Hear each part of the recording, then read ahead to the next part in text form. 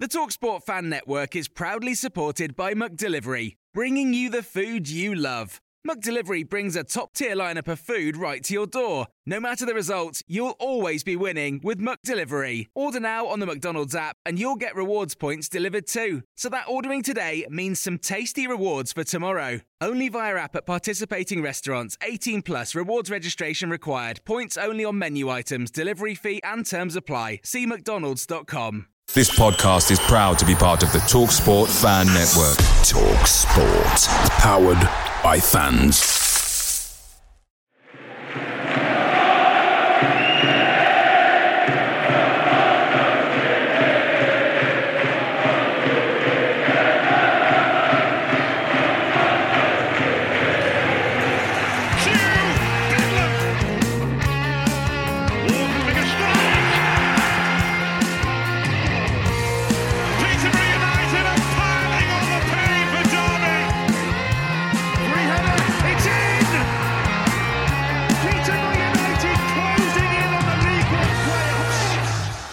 Bosh, welcome to the Yellow Block podcast on the TalkSport Fan Network. Joining me this evening to discuss Stevenage and Doncaster and, of course, that ownership situation is Nathan. Good evening, sir. Evening, you all right? I'm not too bad, thank you. Also from a very cold northwest, I've got Dan Topnut Weldon with us. Evening. Long time no speak. How are we doing? Yeah, not bad at all, mate. Thank you. Yourself? Yeah, I'm not too bad. I'm cold, but I feel like... Yeah, I feel like it wouldn't be me if I wasn't moaning about something and, being British is the weather. So you may also have seen on Twitter, we reached out asking for some loan sign-ins to help us get through to the end of the season. And we're delighted to welcome one such sign-in now, Mr. Chris Franks. Sorry, I'll try that again. Craig, even. It helps if I get your name right. Sorry, Craig. Good evening, Tim. How are you? I'm not too bad. We'll just ignore the fact I just got your name wrong right from the off there. But aside from that, I've been called a lot worse. if I can make an excuse, it's because I'm trying to read off the script where Danny's made some very last minute notes, which is why I'm struggling there. But as a professional, nobody would have noticed that slip of the tongue there. So now, one of the reasons that we've got yourself on, Craig, more than anything, because you wowed us with your application. We had to ask when we were putting these applications together what people's opinion is around the ownership situation. And you are, to my knowledge, very much pro the current ownership. Unfortunately for you, you've probably joined the wrong panel this evening because my opinion on Dara is quite well known. Dan is, let's say, also relatively negative. And Nathan, it's probably fair to say you sit somewhere in the middle, maybe slightly more tepid and slightly more welcome. I see both sides, whereas you two probably don't. I see both sides, I just choose to accept one. Greg, what's your view on the situation? Because we've had a play out this week, of course, with Randy and Jason disappearing from the company's house. Where do you stand, first of all, on current ownership at the moment? I think ultimately, when the two guys came in a few years ago, I didn't want to sound pessimistic at the time, but I was very sort of questioning why the timing with them coming on board. I think I went to a few of the fans' forums over at the ground, heard some of the sort of answers that were given, and they all sounded quite generic and I thought fair enough, but seeing's believing. And I'd like to think that of the three, Dara, I think has always met his objectives. He wants to obviously play attractive football. He wanted us to get as high up the league as we possibly can. Did he struggle trying to get other things over the line? Yes, and that's why I believe he brought Randy and Jason in. But my feelings on the guys, fast forward 3 years, I think Jason's kept his side of the bargain. He's certainly been looking after the youth element side very well. Very much sort of been a custodian of that. But I also believe that Randy is probably the only one that never really met his objectives. I appreciate he probably got further along than most people, but he never actually got to the hallowed ground of actually getting anything over the line and actually getting us to where we wanted to be, which was over at the Embankment. And ultimately, I still see that as a fail. Yeah, it's hard to disagree with any of that, to be fair. I mean, we're still awaiting for an official word in terms of where we're at in terms of the management of the club now. Are they still involved in a sense, or have they completely disappeared? I don't know. The thing is, Nathan, I think Randy, we're probably maybe not overly surprised by. We know there was allegedly some issues over the summer that may still surface, but Jason, a little bit more of a surprise for you to see him gone? Yeah, I would say so. I mean, Craig's made really, really good points there. That the youth program, for instance, has been fantastic and definitely been a roaring success, I would say. Obviously, the stadium situation probably less so, but I guess you can put an element of that down to the COVID situation and that kind of hitting us, all on the blind side. But yeah, no, it is a surprise that he's gone. Obviously, not gone, but he's not necessarily going to be as involved as he previously was. So I guess we kind of need an explanation to understand fully the reasons behind it. Until then, we can't really speculate with any kind of know-how, I guess. But it is a surprise purely because I'd say he's, behind Dara has been, the most involved, the most, I suppose, public as well. Obviously, I know his Twitter account's kind of been closed down and we've not really heard anything from him for the last few months. So I guess from that respect, maybe it is less of a surprise, but, definitely more of a surprise than Randy. Obviously, we all know that situation and how that's played out roughly. So, yeah, definitely a shock. Yeah, I mean, it won't stop us speculating, even though we can't speculate until there's that news there. It is interesting, though, Dan. And I mean, the lads have said there a really good point around Jason. He has left a legacy, whether we like it or not. If he is, no longer part of the club, there is that legacy there with the youth setup, which has absolutely come to fruition. Randy, I mean, we have to be obviously slightly careful what we say. We know that there were issues over the summer, and obviously we've had, some information around that without trying to set myself up for a fool. Are you surprised that the pair of them went, or were you expecting just Randy to go? No, I'm not too surprised. I mean, it's a bit of a cliche, isn't it? But we don't know until we know. And it's difficult to speculate too much without, like you say, putting ourselves in a bit of hot water. But I think the whole sort of plan with them coming through, for how I saw it anyway, I don't know about other people, but to me, it's been a failure from the get-go.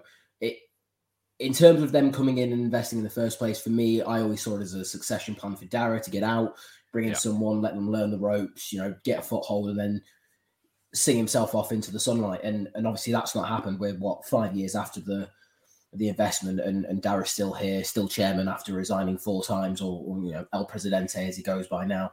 And the club's a bit stagnant. Obviously we've had that promotion, but we went straight back down. And last year, God, let's not talk about the end of last year.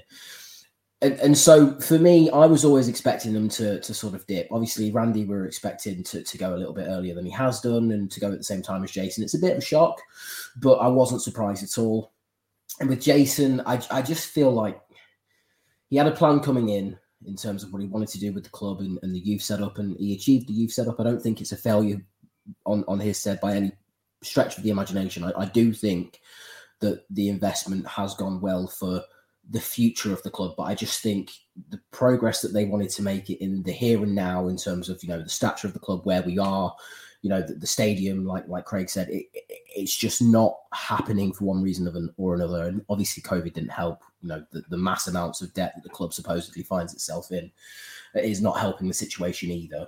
So it's a difficult one, and obviously they're not selling their part of their shares, or that we've been made aware of. They may be doing it privately, but it's not public knowledge by any means. And so, maybe they're just stepping away for other reasons. For me, and the conversations that we've had with Jason in the past, and obviously his sort of disappearance in the last 6 months, it sort of suggests maybe he's falling out of love with football, or maybe he's just, sort of disenchanted with the whole situation at the club. Obviously, we know he's had some personal issues in and around social media in the last 6 months. It's been relatively well documented, and I think that plays a factor as well. So, maybe it's just a case of give them some privacy, both of them.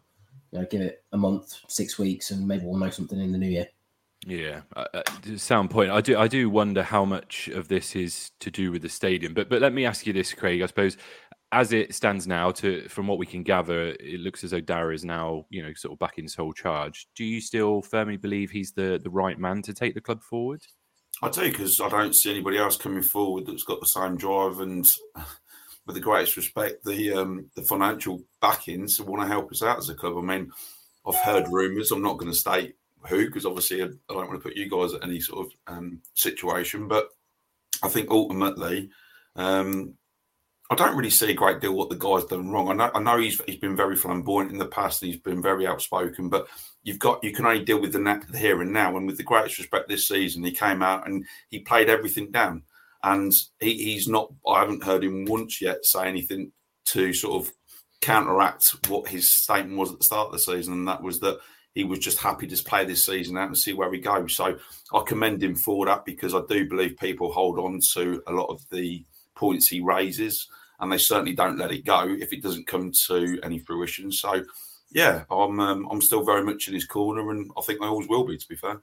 Yeah, and to his credit, it's a really good point you make there. It is the first time this season where it looks as though he maybe learnt from previous mistakes in terms of setting the expectations lower. Whether or not that was all on him, I don't know. Obviously, we have to assume it was now, but it is a valid point. But do you feel that, obviously, we've had a couple of stabs at the Championship under Darragh, and it's kind of been rinse and repeat every time. Do you feel that were we to win promotion this year, that he will have learnt his lesson in that respect in terms of going up to that next stage?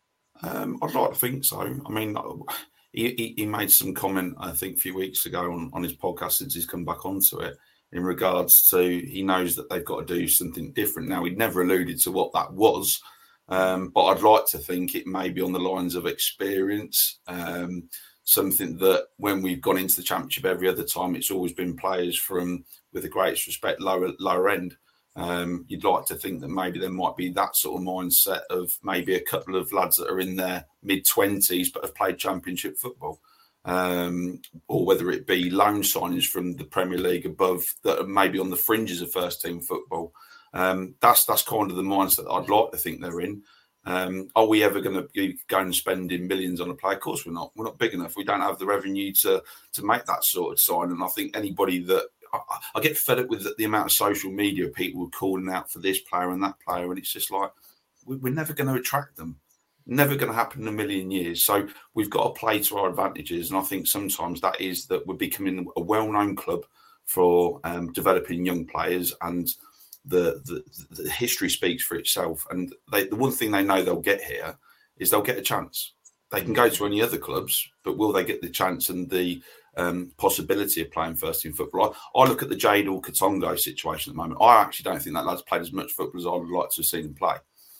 He's getting a lot of cameo appearances here and there, but if you listen to some of the actual after sort of match commentaries that he's done, he speaks very highly of the management team. He speaks very highly of the setup. And my understanding is that one of the main reasons he was allowed to come to Peterborough was because it was similar in the way that the club play football, the same philosophies. So we've got to be doing something right. Yeah, no, it's fair enough. But the problem is I'm trying obviously not to get involved in that kind of, he said, she said type of argument over Darragh, because obviously we do hold different opinions, but it's right to acknowledge when he has done things right. And I do feel he's got the expectations right this season. He has recently gone back to doing his job of trying to sort of tout players up and increase value. Do you think, Craig, that that's just, we just have to accept that with Darragh, that he's, I know he hates this phrase, but it's the best way to describe it, that he's kind of that used car salesman type character that will always look to increase prices through his social media channels and through his podcast? Yeah, but he hasn't done too bad in it, has he? Let's face it. Now, how many of the League One clubs have made the money we've made? I mean, all right, there's always going to be that argument side of where the money goes, but which is exactly where I was trying to lead myself up to. So you've played straight into where I was looking for there. So you're quite right of what you were saying about we need to temper our expectations, but you look at the money that he's been able to produce over the last few years.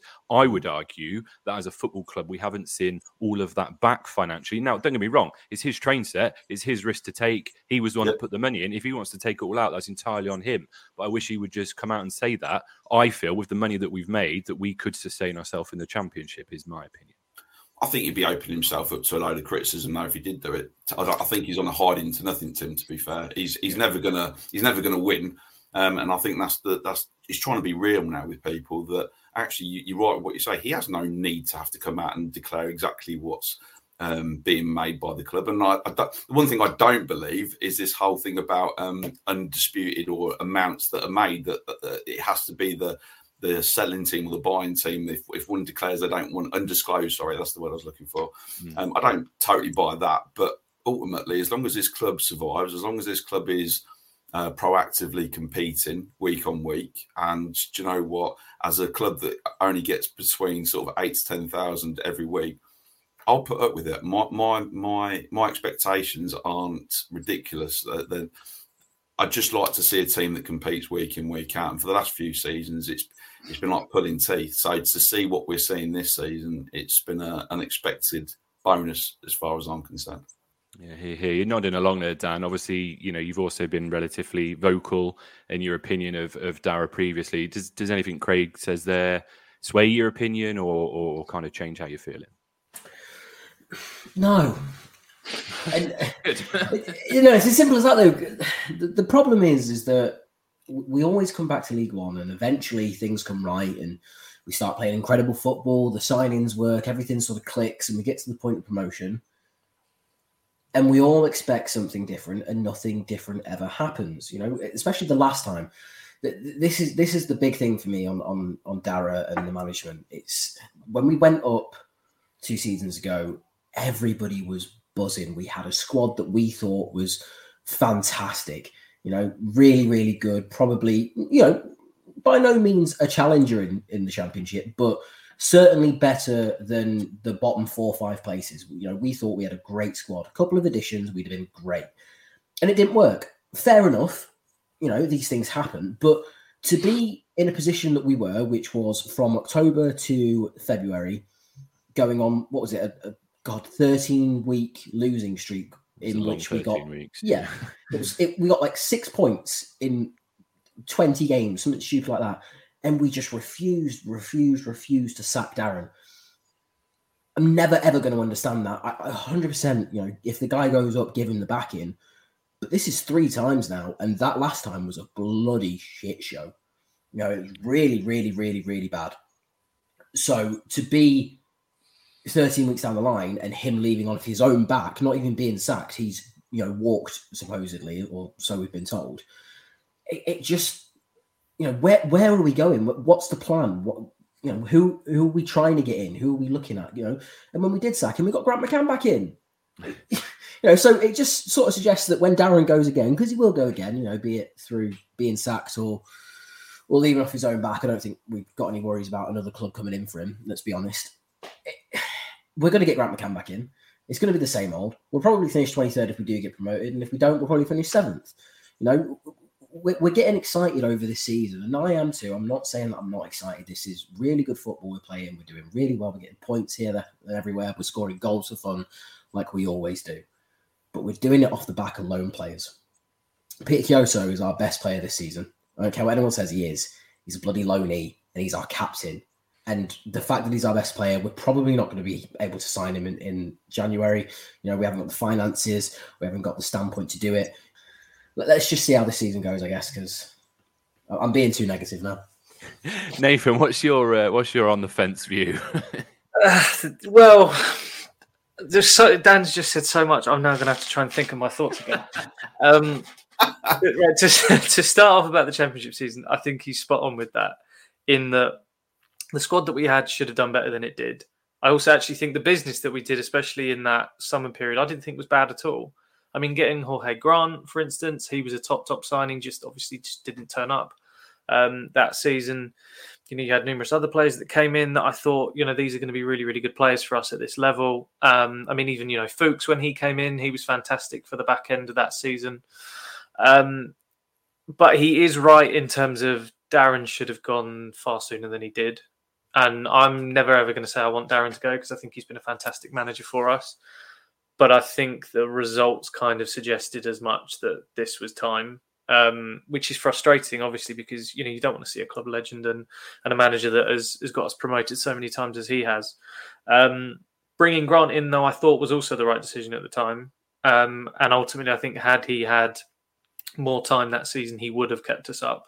I think it was just unfortunate that he came in, so late in the day that he just didn't have enough time to get us over the line. And I think we took it to the penultimate weekend, I think it was. So he still did a very, very good job in his own right. But ultimately, he's then been sacked a few months later. So, we do have to stop the merry-go-round of going between the two of them. And ultimately, we do need to find some fresh new blood, which is what I advocated to you guys at the time. If you remember when Grant went initially, I said to you that I'm slightly more, on that side of things, but also I do understand Darren coming back.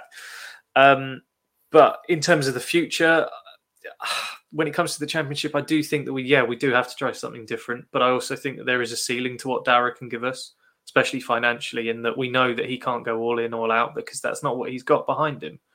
And we are, as a fan base, going to have to accept that we may well be a yo-yo club because we can't financially compete against ex-Premier League clubs. I mean, we're looking at League One that's got, a handful of them in it as well. And ultimately, that's just the division that we're in. But if we do get to the Championship, I think you'd like to think that the lessons have been learned, especially from both Darren and Dara. But, I think hopefully this time, if we were to be in a sticky situation like we were initially with Darren in that sort of Christmas period and the last time that we were in the Championship, then hopefully Dara has the scruples to make the change sooner rather than later and give us a better fighting chance, which, ultimately, as I've just said, I think Grant would have done if he had more time. Yeah, it's fair enough. I mean, we often, as a pod, get accused of having an agenda against the owners. Obviously, getting yourself on, Craig, is kind of proof that isn't necessarily the case. When you have a small number of guests, if you like, you're always going to often end up one side or the other. And you do make some really good points about Darren, and certainly from a personal point of view, I am softening on my opinion. But then at the same time, it's because everything's going well at the moment. I'm fully aware that we're having a great season. We're playing some great football and things are going well. Do you think that going forward, Craig, now that Jason and Randy have potentially departed the scene, as far as we know, that there will be a period of instability, or do you think that this was planned in advance? Dara will have everything in hand in terms of managing us for the rest of the season?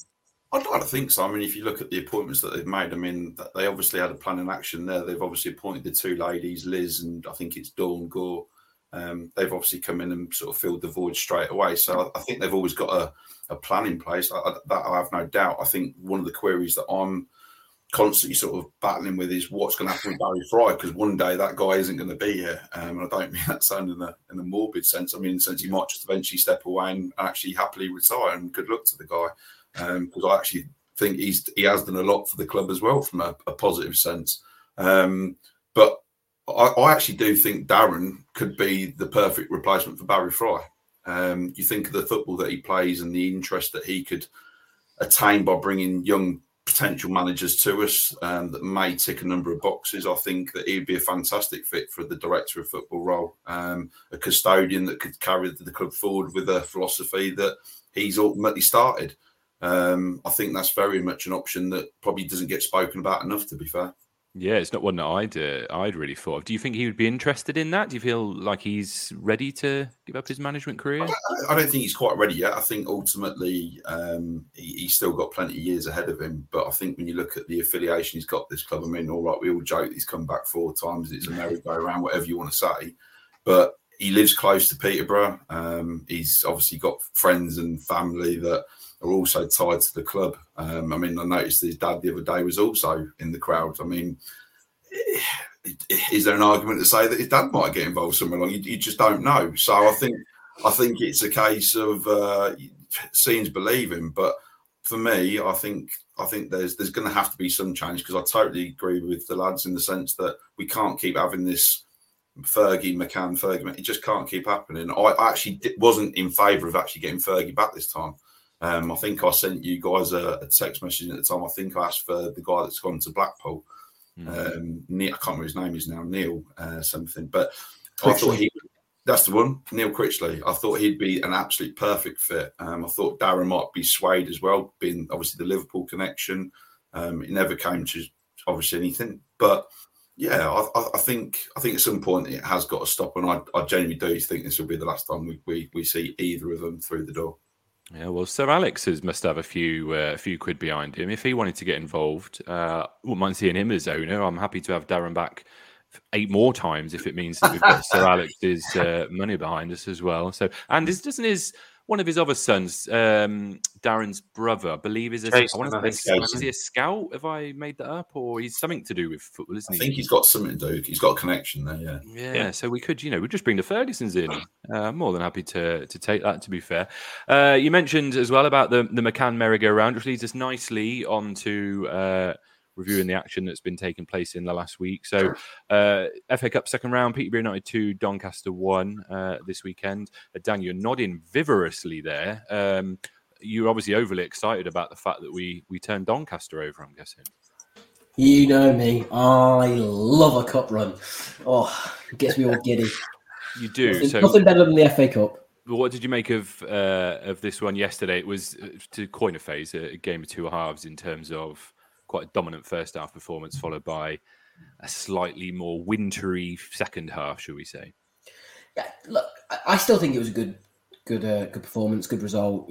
It says a lot when you can sort of soak up the pressure towards the back end of the game, and we conceded one goal, and we're possibly lucky to have the goal like 2 minutes before it ruled out. But look, it's the FA Cup. Teams from the lower leagues want to do someone over, and if they're in the league above, then more for them. Obviously, we nearly saw it at Salford. We took them to draws both times. So, I think it's a good result. We've got some good goals. Both goals are outside the box. Fantastic. Burrow's finish was lovely. So yeah. You're almost singing his praises quite literally there. With that, Nathan, it's into round 3. That was ultimately the aim, wasn't it? Leeds United at home in the next round. What were your kind of thoughts on the Doncaster game?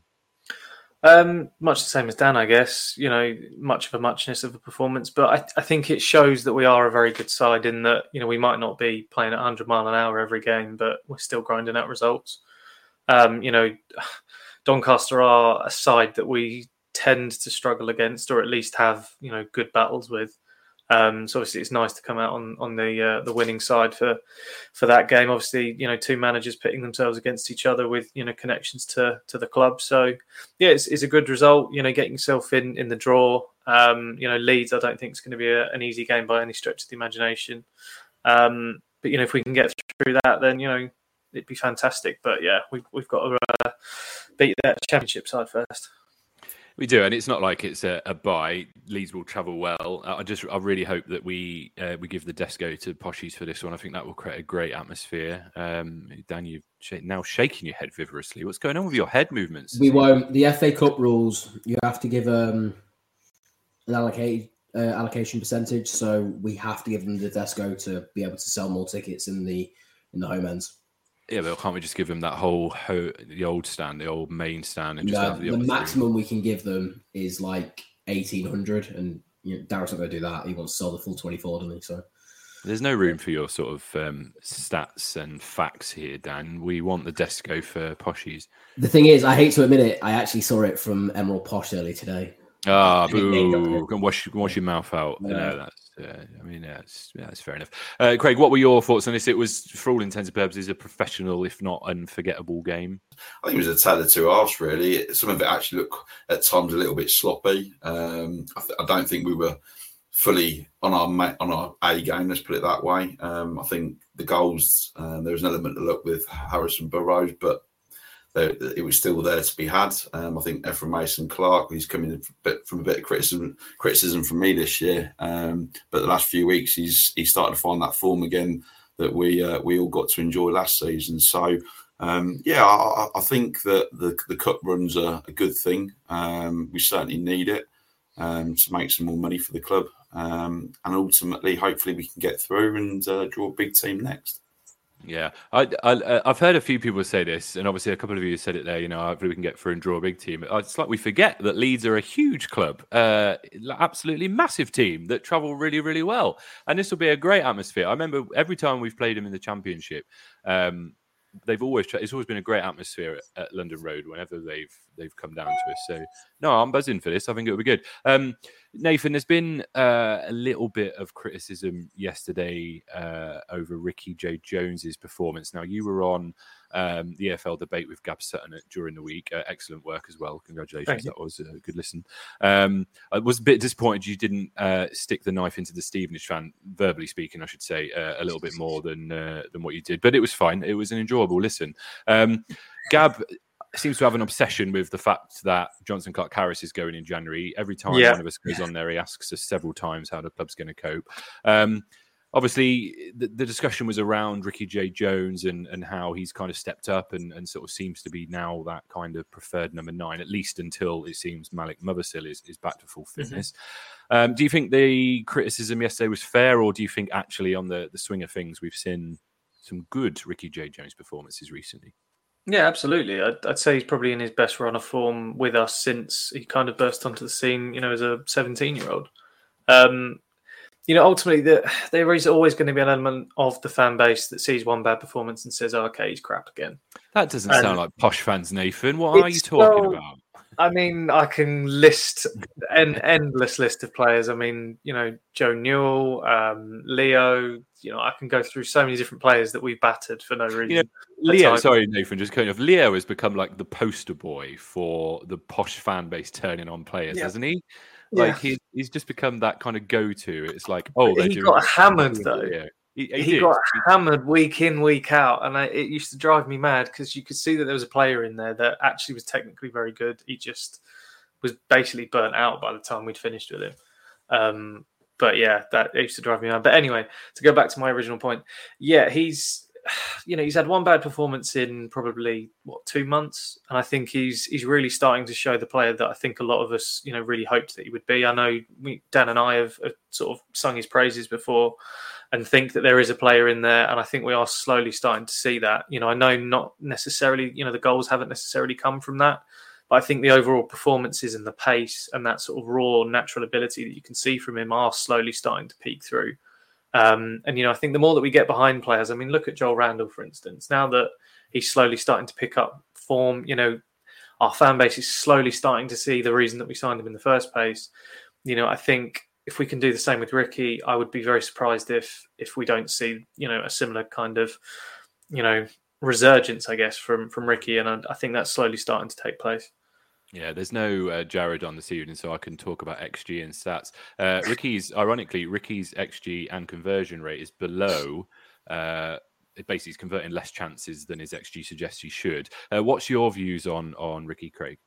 To be fair, I like the lad. I really do like the lad. I think there's an element. I still think he needs to find consistency within his game.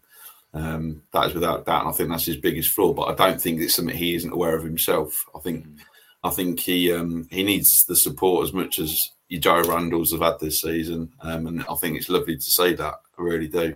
But I think there is, as Nathan alluded to, I think there is a player in there, and I think hopefully it'll be to our benefit. But I think we all have to realise he's 20. He came on the scene at 16, burst onto the scene. We all thought we had the next big thing. I think he was touted at Liverpool to start with. And what do we all do as posh fans? We all jump on the bandwagon. We all think, that's it. He's gonna run. He's gonna hit the net 20 times a season. It was never going to happen. But I think on top of that, the injuries that the lads incurred, it's been totally unfair on him the last few years. Some of the criticism that he's come in for, and I'd like to think this will be the season that will be defining for him. And I actually do think this next year that we need to watch out for him, because this is his year that he's going to find that appearances, and he's going to get the experience this year, and I hope next year it's where it'll actually become fruitful. Yeah. So to add to Craig's point, if you think back to that Man City Cup game, there was a reason that Ricky started, and he did run, I think it was their right back and centre back, absolutely ragged at that Correct. evening. So, we've got to forget, we can't forget that there have been performances where you thought, wow, that's a proper, sort of talent there. But, if you just think back to that game and you just think that's such a good performance, that's what you want to see week in, week out. And while you're not necessarily going to see that every single week, there clearly is a talent there, and there clearly is a player that could play at a higher level, I think. But, we've got to get to that higher level. again, for him to really get that chance. But, that game is, I think, a poster for what he can be or what he can show. Yeah. That's definitely my opinion on him. Well, at the risk of labouring a point and bringing up the Ricky Jade loans discussion again, Dan, if we do go up, Nathan's saying there that, he's ready for that step up, he's ready for the next level. Do you think he would cut it in the Championship? I think it's difficult to know, really. I mean, he's only just finding his feet in League One. He's having a good season so far, but we know all too well that an injury is, it's bound to happen. I don't want to say that, touch wood, don't want it to happen. He's a fantastic player, but I've missed your pessimism. So. He is prone to injury. We've only had him in the squad for 3-4 years, and he's been injured for 2 of those years. It's rotten luck that he's got, and I just don't want to be saying, he's going to do it all in the Championship for him to get crocked in week 1, and we not see him again for the year. You've got to also bear in mind that he's only just finding his feet in League One, so to go up to the Championship so early and so young, if it doesn't start for him, if he doesn't do well and the fans get on his back, it's only going to be more pressure that I just don't think it's good for him. The thing would you accept him like maybe being a backup next season and coming on sort of like with 20 minutes, half an hour if it's not happening? I'd be okay with him coming as a back on. I wouldn't want him to be a sub merchant like he has been for God knows how long. You look at him last year, and every time he came on, it was for the last 5 minutes, 10 minutes, just to give us a bit of pace, and it didn't work. It simply didn't. But you can count on one hand the amount of times that you actually thought, this has really worked for us. Brilliant. Because it's a lot to come into. You need to find the pace of the game. He's only young. He hasn't got that experience yet, and it's a very difficult position to be in, especially when you're getting played out of position all the time. Obviously, he's been played on the left wing for God knows how long, and it's not his position. He's better centrally. He's better getting in behind, and to be stuck out on the wing and just being abused for your pace, it's not the right one. So I'm glad that he's playing central. I'm glad that he's kicking on and getting some goals and some assists. And there's definitely a player in there.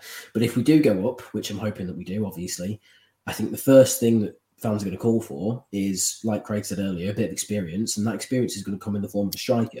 If we don't have a good striker in the Championship, we're going to be in the same position we've been in for the last 2 times we've been up. Obviously, last time, we had Clark Harris and Marriott, and we thought, yeah, great, that's going to be fantastic. Marriott got injured early on. Clark Harris got injured early on, and Marriott comes in injured. We were stuck. So only Dan can turn a discussion about Ricky's upturning form into we're going to have shit strikers in the Championship. We are, though. This is the thing. If we go up with Ricky J. Jones and only Ricky J. Jones, which is probably going to be the reality, because let's be honest, we're not going to replace Clark Harris in January when we lose him. It's not if, it's when. So if we do go up, we're going to be relying on either a loan or Ricky J. Jones. And when he gets injured in week 3 and we've got no striker, you'll be coming back to me, bloody hell, you made a good point last year in December. No, we said we have no strikers. You're forgetting a key part of the puzzle here, and that is a certain Malik Mothersill, who I firmly believe, and I'm happy to go on record and say is going to turn into an absolute baller once he finds some fitness. I guarantee he won't be in the club long enough to see that. Do you remember 2 years ago when I was bigging up Ronnie Edwards and I said, we've also got this lad in the youth academy called Nascimento. He looks the absolute business. He's doing bits for our under-18s. Within 3 months, we'd sold him for compensation to Crystal Palace, and nobody's ever heard of him ever since. We are terrible. In fairness, he signed that contract. That was nothing to do with us selling him. He signed the contract. I'm not saying we sold him, but my point is... Wasn't that what you just said, though? Yeah, it wasn't our choice. It wasn't our fact that he'd still be at the club if it was. I mean, technically, it is still a sale. Whether it was our choice or not, we still sold him. We've ultimately signed a contract elsewhere, then we're going to get the money for it. We're going to ask for a compensation fee. Well, I think it's FA rules, isn't it, at that age? Where, it is. Yeah. Well, we still have to go to court for it because they weren't going to pay the full amount. Be that by the by, the problem is that we've got rotten luck with strikers in the Championship. Okay? Yeah. It's never worked for us since Craig McHale-Smith. So if we go up with Ricky J. Jones and expect him to do the business, he's not going to do the business. And we need to get that in our heads because, yes, he's doing well. Yes, he's in really good form. But his decision making is still poor, and he's not a talisman for a club like us. He's not the man that we can put everything on his back and go, Ricky, go and get us 3 points. Fair enough. Pointless anecdote for you. On my Football Manager save, I sold him to Watford in the first season for 1 million. 2 years later, guess where he is? Curzon Ashton. So if that's anything to come by, I don't know. Hopefully his career does do slightly better than Curzon Ashton. I don't know. We'll see. A quick break, and then we will look back at the Stevenage game. Picture the scene. All of your mates around, you've got your McNugget share boxes ready to go. Partner this with your team playing champagne football. Perfect. Order McDelivery now on the McDonald's app. There's nothing quite like a McDelivery. At participating restaurants, 18 plus, serving times, delivery fee and terms apply. See mcdonalds.com. Nice. So, big game we were looking forward to on the Tuesday night just gone. Ended up Stevenage 2, Posh 2. And again, really a tale of two halves. But I have to say, this was a sensational watch. This was a really exciting game of football. It was the clash of styles that we anticipated it would be. But nonetheless, it was a thoroughly entertaining game. I mean, we had the lion's share of the ball. I think we ended up with like three quarters possession or something like that. It would have been easier just to say 75%, Tim, to be fair, but you know what I mean. We had the lion's share of the ball here. I suppose, Craig, it has to be a good point, does it, away at Stevenage for you? I think so, yeah. I think we'll look back at the end of the season and we'll actually appreciate that point. I don't think there's going to be many teams that will go there and actually come away with much. So I think ultimately, to answer the question very quickly and sensibly, I think, yeah, it's a fantastic point. I really do. Yeah, and it was a good game, Dan. It was interesting to watch. I thought it was managed well, if I'm honest, by both teams. I think maybe unpopular, I think the officials deserve a bit of credit here because I wouldn't have looked forward to this one, having Fergie and Steve Evans in the whole game. I just thought it was a really good advert for League One football, and I kind of feel like it was both clubs took to social media after the game to kind of praise the opposition team. It was a really odd evening, but a thoroughly entertaining draw. And it's not often you say that, but they showed good character, didn't they? They were 2-0 down at half time. Would have been very easy for Posh to kind of go into their shell, but they didn't. And they deserve credit for that. Yeah, absolutely. It was a bit of quality from both teams. Obviously, their goals, tasty volleys, both of them. Our defending maybe could have been a bit better for the goals, but whatever. We ended up getting something out of the game. Randall's finish, lovely. Bit of class there, little back heel, dirty boy. Please don't say that. It's true. It's disgraceful to try that when you're 2-0 down. Absolutely disgraceful. Look, fantastic result. I'm not going to be upset with a point away, especially to a team that we're competing for the playoffs for, or potentially even an automatic spot. And, I'm looking forward to the return fixture. I don't often say that against the big teams. Obviously we don't have very good luck against them. So, yeah. Yeah, I've got to be honest. I'm looking forward to the return fixture too, but I do think I saw enough from Posh there and enough from Stevenage to make the assumption that I do think Stevenage will drop off. I don't think Stevenage will sustain the level that they're at the moment. Now, Steve Evans has a habit of proving us wrong, of course, but if he stays there, or even if he stays there, sorry, I can't see them sustaining it. But then, conversely, I don't think we've got the squad depth to sustain the form that we're in at the moment, particularly as we go into December and January. But we'll see. As it stands, though, Nathan, we remain fifth in the league. Stevenage above us in fourth. We've got a game in hand over Steve Evans, and actually if we win our game in hand, we can go as high as third, leapfrogging Oxford, which we'll come on to shortly because we do play them, of course, this weekend. Not spoken to you for a while. Bearing in mind the form that we're in, any changes to your pre-season predictions?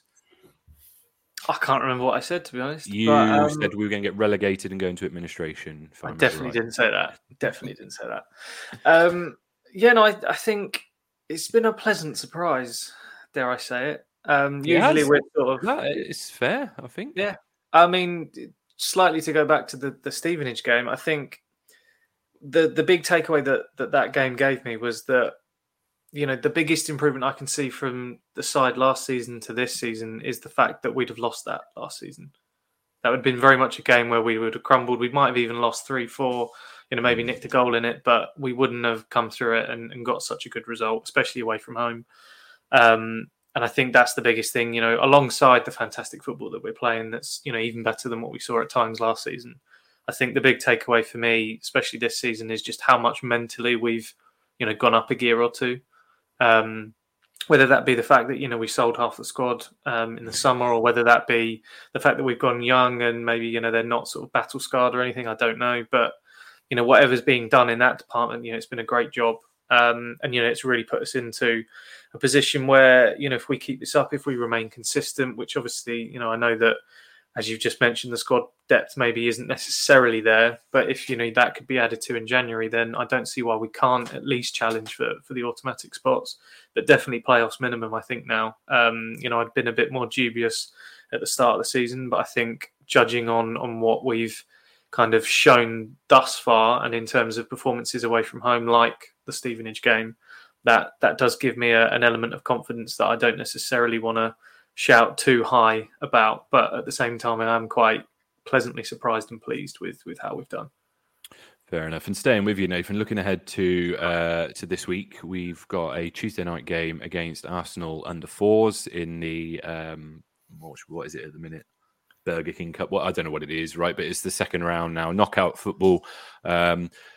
With that in mind, there's 2 points I want to make to you. One is, I know that we spoke before we started recording around the pricing for this game. It's currently £12 for an adult ticket to go and watch the Arsenal kids in the EFL Trophy. So your thoughts on that? And also, if you're Fergie, what kind of squad are you putting out for this one?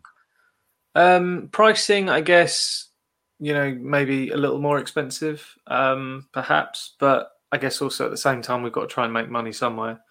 And it's a game where the gates probably are going to be fairly minimal compared to most league games. So I suppose when I think about it a little bit deeper, I'm not surprised at the pricing, and it may well keep people away. It'd probably be a cold Tuesday night.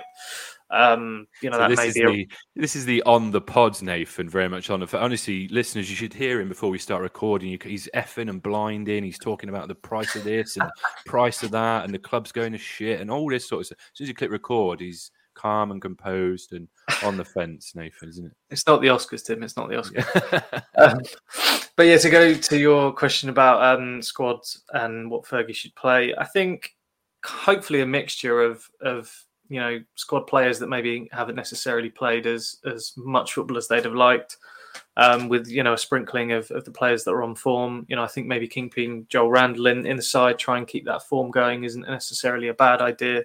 I know Craig mentioned about wanting to see Katongo a bit more. I think he'd be good to come in and give Ronnie a rest. It's not a game where he needs to be to sort of play.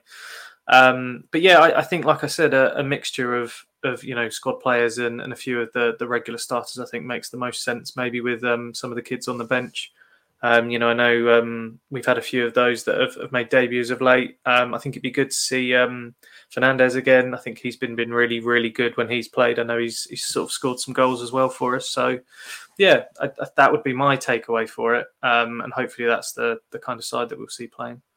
Yeah, I mean, let's be honest, we're only really excited about one game this week, and that's a huge game at home to Oxford on Saturday. So this is 5th versus 3rd as it stands. They got a new gaffer in Des Buckingham, who, young manager, holds the record for being the youngest manager in the Australian A-League. There you go, Google. Thank you for that.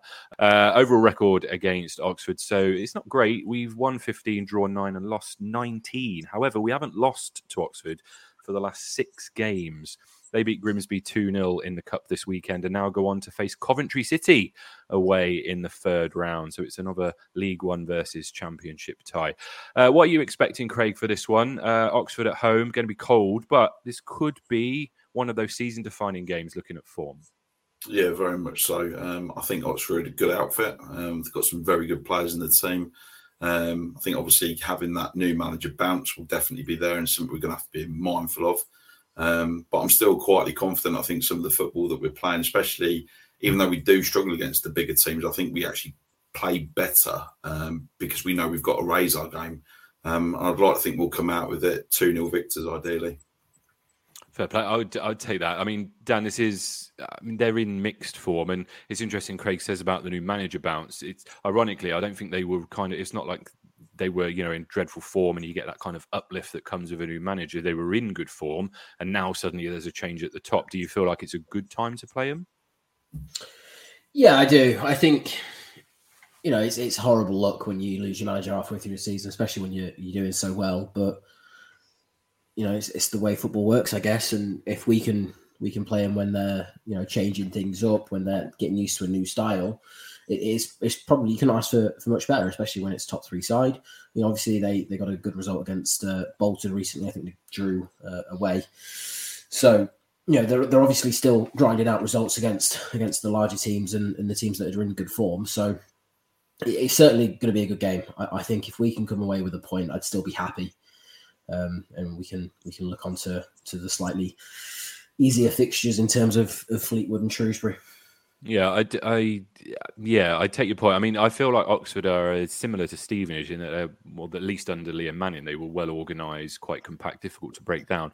Be interesting to see what Buckingham does in terms of whether or not he changes their style too much. It does add a little bit of an unknown, Nathan, to this one in terms of if you're Fergie and you're trying to prepare for this game, it makes it quite a challenge. You don't really know what to expect from Oxford.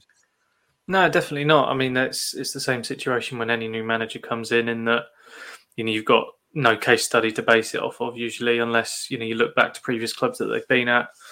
But I guess from Fergie's point of view, it's much the same, play the same side, play the way that we've been playing. There's no reason to change anything drastic with the current form that we're in. And I wouldn't expect him to change anything barring, injuries or anything like that. And if we can keep that consistency in that form, then I don't see why we can't pick up 3 points again. But as Dan says, I'd be delighted with a point as well. Keep us in that kind of strong vein of form and keep us in the race for promotion. I guess it's one of those results that I suspect if we can get that, whether it be a win or a draw, it'll be a result that we can look back and say that was a really, really well earned 3 points or a draw. It'd be really, really key, I think. Yeah. Score predictions then. So, Craig, you said 2-0, or have I just made that up? 2-0. 2-0 Posh, Dan? I'm going to say 2-1. 2-1 Posh, Nathan? Yeah. 2-1 Posh, that was what I was going to go with as well. Oh, he's gone for the copycat technique. I like that. I'm pretty sure I gave mine last week. I'm just seeing if I can remember it now. I don't think I can. I'm sure I said 3-0 Posh, but I'm going to... No, I'll stick with that. Let's go 3-0 Posh. Interesting, though, we talk about predictions because the Yellow Block prediction prediction league, has been updated, and actually the mini league amongst hosts has also been updated. And Dan, I now have the lead of my own right with 7 points. Nathan, you are rock bottom on 0. We need to decide a forfeit for the loser, which looks like it's going to be you, if I'm honest, Nathan. Any ideas of what you might like us to pick? Not that I can think of, but to be fair, I've never actually put in the prediction at all, in fairness. Well, it's interesting. It's interesting you should say that. Actually, you've teed that up nicely for me. So we've got 73 players in the league, 10 of whom have 0 points. Now, anyone with less than a point by the end of 2023 will be relegated. So get your predictions in now on social media. Also, while we're on admin, we did the Ivan Toney Award for October and November, a joint award. The 3 nominations that myself, Jared and Sam put through was Ephraim Mason-Clark, Collins and Poku. Out of those 3, Nathan, who would you have picked? Poku, I would have thought. All of them are worthy winners, to be fair, especially Collins. I think he's been fantastic, but I think Poku probably just pips it. I think he's been, top drawer and really sort of showing a lot of that, bravado that Dara showed when it came to him. He's always championed him and said that he's going to be a top player, and I think we're slowly starting to see that. Fair enough. Craig, out of them 3, who would you have picked? Yeah, I have to agree. I think he's been top dollar this last month, 6 weeks, to be fair. I think he's really sort of started to come into his own, and I think his work rate's starting to improve, and that's making a big difference. I think that was what was missing last year, if I'm being honest with you. Yeah, that's fair enough. And Dan? Yeah, echo the sentiments of the other 2, to be honest. It's got to be Poku for me. He just gives us so much down that right side. Obviously, he spreads the play. It gives us a bit of freedom in the middle to sort of, lay it off and make something else. So, he offers so much to our side. He's so integral to the way we play. It's got to be him. Interesting. So it was quite tight, to be fair, on the Twitter vote that we did. There was a tie in second place. Ephraim Mason-Clark got 30%, as did Archie Collins get 30%, which means Poku does take the Ivan Toney Award. It's a double header, this one as well, for October and November with 40%. Well done, Qualms. That is probably not your first. I'm not going to lie. I don't have the stats to hand, but I still take that. I think that's a great That's a great achievement. Dan, you've just put in the chat, that was me. What was you? Oh, that was like 20 minutes ago. When you said that Nathan predicted we'd be relegated and go into administration. That was actually my genuine prediction at the start of the year. How I was wrong. Well, I mean, there's still time, but yeah, I mean, it's certainly... I'll take the apology now, Tim. Is what? Sorry. Oh, yeah, I'll take the apology now. No, you've always been on the fence. I don't know. I'm pretty sure you were a mid-table like most of us, Nathan, when we were... Yeah, I'm fairly sure I must have said trying to challenge for playoffs, but probably mid-table is what I think I must have said. But I can't remember. It was a while back now. Fair enough. Well, that's us caught up for another week. Do any of you lads have anything else that you wanted to cover whilst we got the big red button on? Not for me. No, fine, thank you. Happy days. Well, thanks for listening. I always mess up there. Happy days. Thanks for listening to this episode of The Yellow Block. Don't forget to subscribe, rate and review and follow us on the socials or visit our website, www.theyellowblock.co.uk. Thank you very much, Craig, for joining us. We'll absolutely be getting you back on again. I think you speak really well. And it's nice to have somebody pro-Darrow in the camp as well. And it's good that you have an opinion, unlike Nathan, that's just comfortable on the fence all the time. I'm joking, Nathan. No, thanks for having me, Tim. Appreciate it. No worries. Join us next time. Up the Bosh.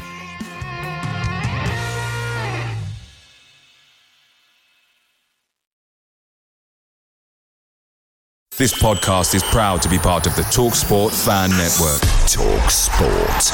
Powered by fans. Away days are great, but there's nothing quite like playing at home. The same goes for McDonald's. Maximise your home ground advantage with McDelivery. Order now on the McDonald's app. At participating restaurants, 18 plus serving times, delivery fee and terms apply. See mcdonalds.com.